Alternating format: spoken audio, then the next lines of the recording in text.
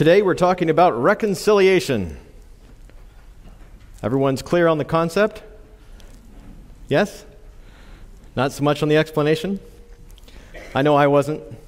When asked to speak here, I very much enjoy having the ability to sit down with focused study with a purpose. If you haven't got an invitation to speak or thought of studying with a purpose before, I highly encourage you in your personal devotional life, find a theme, a topic, and work toward that topic. It's very, very uplifting to a style of study. So I have next to a cup of spit, apparently back here, I have an object lesson. In my family, we speak object lessons well. So we have this light bulb. It's a very nice light bulb. And if I were to ask you what would happen if I dropped this to the floor, what would you say? It becomes something beautiful, right? So I was going to ask for a volunteer, but I don't want any of our young people to get cut. So if I were to drop this bulb, it would, let's see if I have there we go.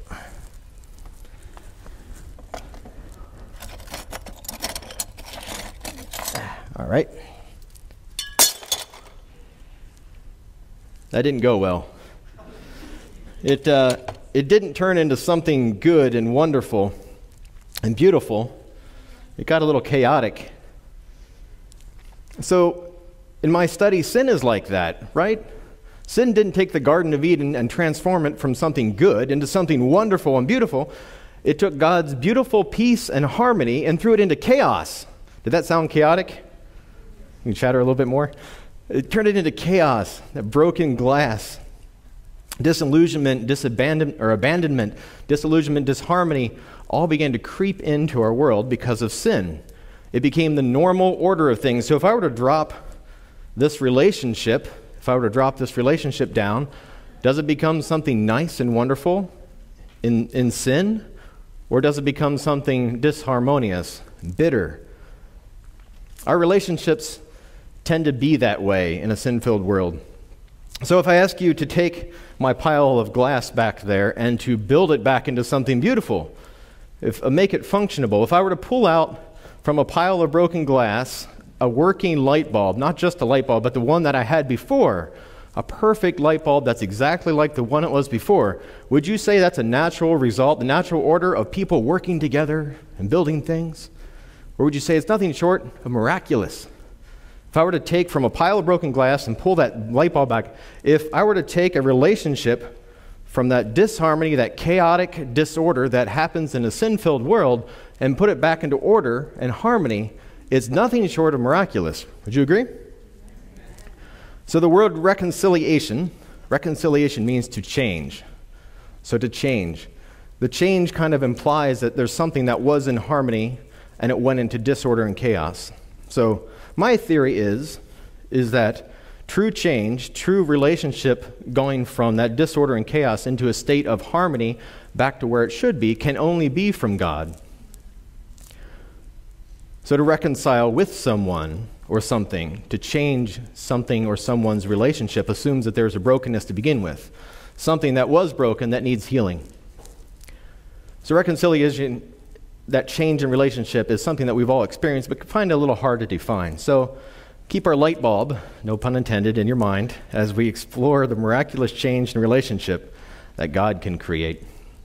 I'd like you to turn with me to Genesis 37, and we're going to start in verse 18. Genesis 37, verse 18.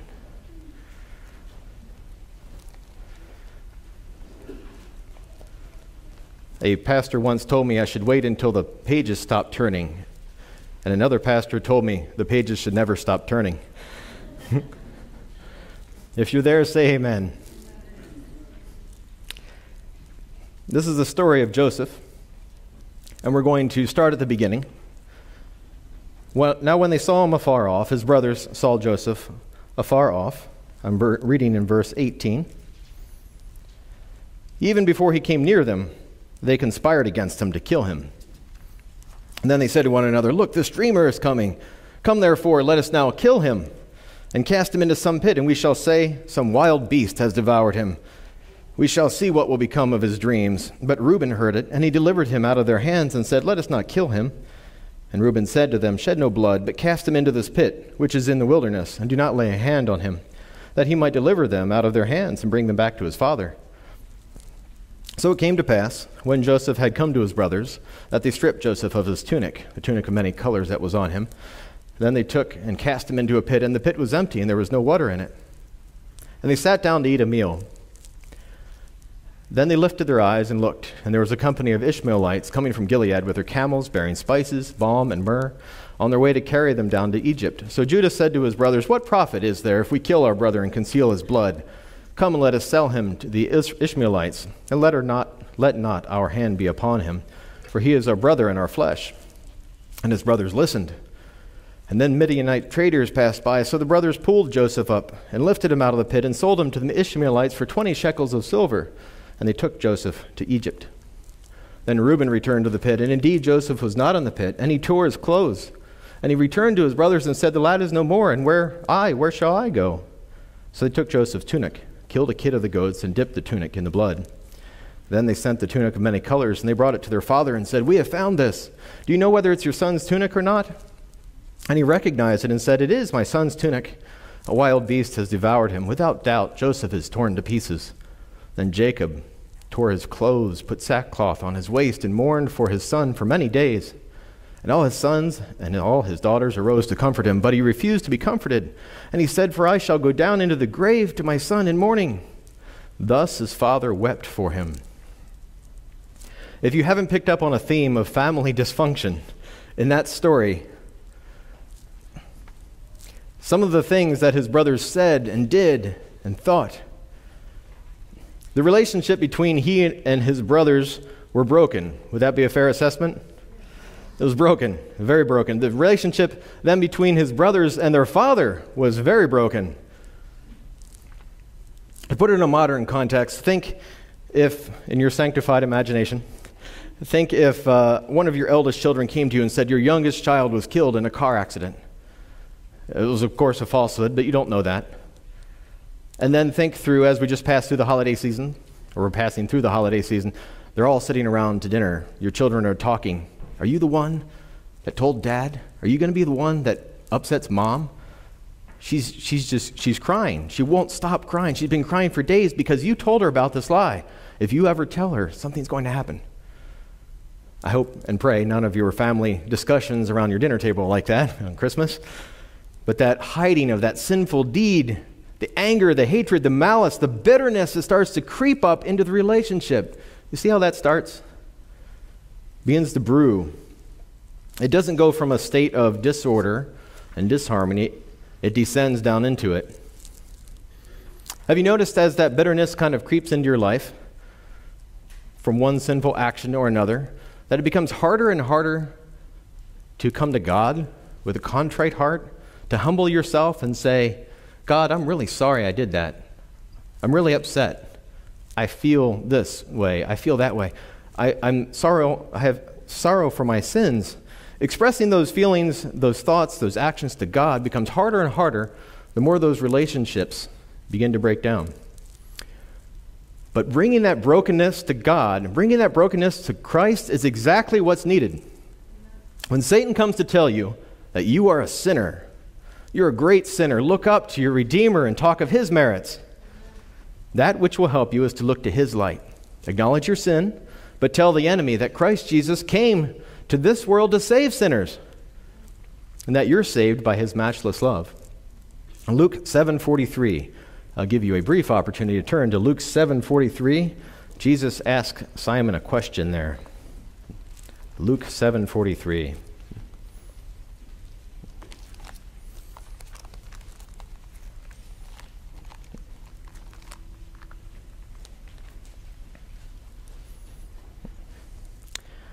In it, Jesus asked Simon a question in regard to two debtors. One owed his Lord a small sum, and the other owed a very large sum. But he forgave them both.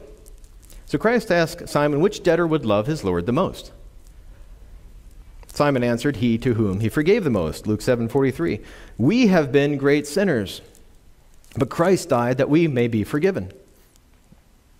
The merits of his sacrifice are sufficient to present to the Father on our behalf. Those to whom he has forgiven most will love him most and will stand nearest to his throne to praise him for his great love and infinite sacrifice. When we see the length of the chain that was let down for us, when we understand something of the infinite sacrifice that Christ has made on our behalf, our hearts are melded with tenderness and contrition. When I realize that I'm in that great need, I need to look to the Savior for restoration of relationship, for that reconciliation. Recognition that you're in need of a Savior that can provide reconciliation and bring you back to that harmonious peace. Have you ever heard I think of it as an Old West phrase, make your peace with God before you die? Have you ever heard make your peace with God? The Lord would have his people sound in the faith, not ignorant of the great salvation so abundantly provided to them. They're not to look forward thinking that sometime in the future a great work is to be done for them because the work's now complete. The believer is not called upon to make his peace with God, nor has he ever, nor can ever do this. The believer is not called upon to make his peace with God. He has never, nor can ever do this. Instead, he's to accept Christ as his peace. Accept Christ as his peace, for with Christ is God and peace. Turn to Hebrews 2, chapter 2, or Hebrews 2, chapter 2, verse 17 and 18.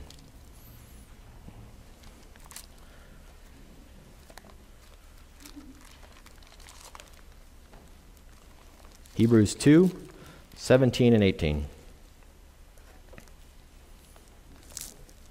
Christ alone is able to do all this.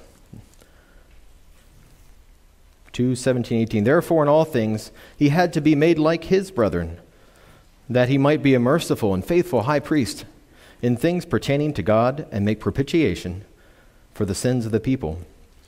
For in that he himself has suffered, being tempted, he is able to aid those who are tempted.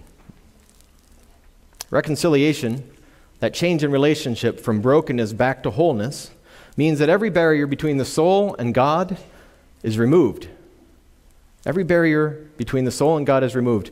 When the sinner realizes that the pardoning love of Christ and the pardoning love of God means, by reason of the sacrifice made by God for fallen men, God can justly pardon the transgressor who accepts the merits of Christ. Christ was a channel through which the mercy, love, and righteousness might flow from the heart of God to the heart of the sinner. 1 John 1:9, he is faithful and just to forgive us our sins and to cleanse us from all unrighteousness. We're going to go back to the story of Joseph, Genesis 43. We've skipped ahead. We've missed parts of Egypt. Genesis 43, 28 to 30. Genesis 43, 28 to 30. And they answered. At the beginning here, beginning of this section, Joseph had sent his brothers back to their father, still unknown to them, and they returned back with Benjamin. Joseph tested this new relationship, and he was overcome. They replied, "Your servant is still alive and well," and they bowed down, prostrating themselves before him. And he looked about and saw his brother Benjamin, his mother's own son, and he asked, "Is this your youngest brother, the one you told me about?" And he said, "God be gracious to you, my son." Deeply moved at the sight of his brother, Joseph hurried out and looked for a place to weep. He went into his private room and wept there. Listen to what happens a little further in the story. How the relationship changed can only be miraculous from God. Then Joseph, verse 45, could no longer control himself before all of his attendants. And he cried out, "Have everyone leave my presence." So there was no one with Joseph when he made himself known to his brothers. And he wept so loudly that the Egyptians heard him, and Pharaoh's household heard about it. Joseph said to his brothers, "I am Joseph. Is my father still living?" But his brothers were not able to answer him because they were terrified at his presence. Then Joseph said to his brothers, "Come close to me." When they had done so, he said, "I am your brother, Joseph, the one you sold into Egypt. And now do not be distressed. Do not be angry with yourselves for selling me, because it was to save lives that God sent me ahead of you. For 2 years now there has been famine in the land, and for the next 5 years there will be no plowing and reaping. But God sent me ahead of you to preserve you a remnant on earth and to save your lives by great deliverance." Verse 14. Then he threw his arms around his brother Benjamin and wept. And Benjamin embraced him, weeping. Then he kissed all of his brothers and wept over them. Do you long for that reconciliation? That type of a restoration, a change in relationship? So we read at the beginning of Joseph's story, and we agree that was kind of disharmonious, family dysfunction. At the end of the story, it's nothing short of miraculous. Let's read what reconciliation really means. In 2 Corinthians 5:14, 2 Corinthians 5, we'll be there for a little bit. I'll wait patiently for all of you. 2 Corinthians 5, verse, we're going to read in 5:18 as she did, but we'll back up to verse 14 to start. What is this reconciliation? What does this restoration of relationship mean? For the love of Christ compels us, because we judge thus, that if one died for all, then all died, and he died for all, that those who live no longer for themselves, but for him who died for them and rose again. Him who died for them. We learned in the Garden of Eden that the relationship was broken. But God promised at the very beginning a redeemer, someone to restore or reconcile that relationship, a restoration back to wholeness. Let's continue verse 16. Therefore, from now on, we regard no one according to the flesh. Even though we have known Christ according to the flesh, yet now we know him thus no longer. Therefore, if anyone is in Christ, he is a new creation. Old things have passed away. Behold, all things become new. Notice here there's a large difference between the Christian's understanding and the world's understanding of reconciliation, between Christianity and the world's religions. In the world's religions, the focus is on the gods being reconciled to man. And the reconciliation, or the restoration of that relationship back to wholeness, is an act of man. Think of all the world's religions that require you to do something to appease God, to hurt yourself, to bring an offering of a certain kind to try to make that relationship right with God. But in Christianity, it's man who is reconciled to God, and the reconciliation is not an act of man. That restoration is anything, if you see it as anything short of miraculous, you're wrong. That restoration is only from God, an act of God. It's something God did for us. Continue in verse 18. Now all things are of God, who has reconciled us to himself through Jesus Christ, and has given us the ministry of reconciliation. That is, God was in Christ reconciling the world to himself, not imputing their trespasses to them, and has committed to us the word of reconciliation. Praise God that reconciliation is something God did for us through Jesus Christ, not anything we could do to appease God, not anything we could do, not anything Josh could do to satisfy the requirements of the law and of sin and death. There is nothing I could do. I want you to notice additionally that we are not by God's act reconciled to him, rather than that he is reconciled to us. The verse says, God who reconciled us to himself. God, seeing us in our weakness, took it upon himself to restore the relationship by sending his Son, Jesus Christ, to take the penalty of sin upon him. God, through Christ, didn't just give this reconciliation to believers in him either. Who does it say he gave it to? Verse 19, that is, that God was in Christ reconciling Josh, Mary, Jane, Marion, reconciling the world, thank you, Michael, reconciling the world to himself, each and every sinner, everyone. Romans 5:10, we were reconciled to God through the death of his Son. We were reconciled. That relationship has changed to God through the death of his Son. Because sin was reckoned to Christ, sacrifice made for us. Although he knew no sin and was judged upon him, sin is not reckoned to those who have sinned, but they are reckoned righteous, if they're willing to be identified with Christ as their representative. So that led me to ask the same question as so many followers of Jesus asked him, what must I do to be saved? How do I recognize that? Luke chapter 15, 11 to 32. It's only a few pages over, so I'll wait. Go ahead. Luke chapter 15, verse 11 to 32. You may recognize this story. Another story of reconciliation and restoration. I want you to listen in this story for what God does to take our relationship from brokenness back to wholeness. And he said, verse 11, a certain man had 2 sons. And the younger of them said to his father, Father, give me the portion of goods that falls to me. So he divided to them his livelihood. And not many days after, the younger son gathered all together, journeyed to a far country, and there wasted his possessions with prodigal living. But when he had spent all, there arose a severe famine in that land, and he began to be in want. Then he went and joined himself to a citizen of that country, and he sent him into his fields to feed swine. And he would have gladly filled his stomach with the pods that the swine ate, and no one gave him anything. But when he came to himself, he said, How many of my father's hired servants have bread enough and to spare, and I perish with hunger? I will arise and go to my father, and I'll say to him, Father, I have sinned against heaven and against you, and before you. I am no longer worthy to be called your son. Make me like one of your hired servants. And he arose and came to his father. He practiced that whole speech. It was all planned out. I know exactly what I'm going to say to God that will get him to like me. For those of you that have children, what do I do to get them to like me? I want to come to God and I want to make sure that he likes me. So I'm going to make sure I rehearse everything I'm going to say. I'm going to make it perfect, that we can somehow atone for our own brokenness, that we can fix the relationship with the Father. Listen to what the Father does and says. The son said to him, Father, I have sinned against heaven, and in your sight I am no longer worthy to be called your son. He gave the carefully rehearsed speech. But the father said to the servants, Bring out your best robe and put it on him. Put a ring on his hand and sandals on his feet, and bring the fatted calf here and kill it, and let us eat and be merry, for this is my son. This my son was dead and is alive again. He was lost and is found. This my son was dead and is alive again. He was lost and is found. Did the father stop to listen to that carefully rehearsed speech?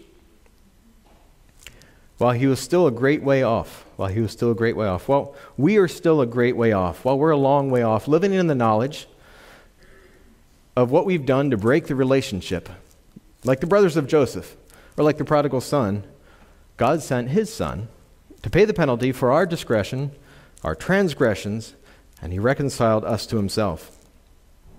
So like the prodigal son's father, God isn't waiting for impassioned or eloquent speeches. I know I'm not guilty of either of those. He is waiting for us to claim what he's already done. He's waiting for you. He's waiting for me to recognize and realize and believe that the relationship is already made whole through the death of Jesus Christ on the cross. We have only to accept it. Acts 16:31, believe on the Lord Jesus Christ, and you shall be saved. So a few minutes ago, I asked you in your sanctified imagination to think of your children committing a grievous act against you. Was it easy to identify with that? Something broken? Easy to identify with a broken relationship? I want to leave you with something better. After he who knew no sin effectively became sin for us and died on the cross, the story doesn't end there. The same Jesus, the Jesus of whom we read this morning, is coming back. Physically, literally, visibly, he's returning to restore everything in the relationship that separated us. No more death, no more pain, no more bitterness of separation, no more divorce. There is coming soon a day that God will wipe away every tear from our eyes. Reconciliation, the restoration of the relationship with God, is nothing short of miraculous. It cost him everything. All we have to do is accept it. If you've accepted it, you've accepted God into your life, and you've accepted his work on your behalf, I encourage you to take that message to the world. That's the end of 2 Corinthians. God has let the world know that God has restored the relationship with them. They only have to accept the free gift of salvation, bought at a price on their behalf, and believe in the Lord Jesus Christ. Romans 5:11. For when we were still without strength, in due time, Christ died for the ungodly. And scarcely for a righteous man will one die, yet perhaps for a good man someone would even dare to die. But God demonstrates his own love toward us, in that while we were still sinners, while we were still in the state of a broken relationship, God died for us. Christ died for us. Much more than that, having now been justified by his blood, we shall be saved from wrath through him. For if, when we were enemies, we were reconciled to God through the death of his Son, much more, having been reconciled, we shall be saved by his life. And not only that, but we also rejoice in God through our Lord Jesus Christ, through whom we now have received reconciliation, that restoration of relationship. I want to close with a quote that makes me think about our global group of believers, as Daniel referenced, of everyone kneeling together in corporate prayer.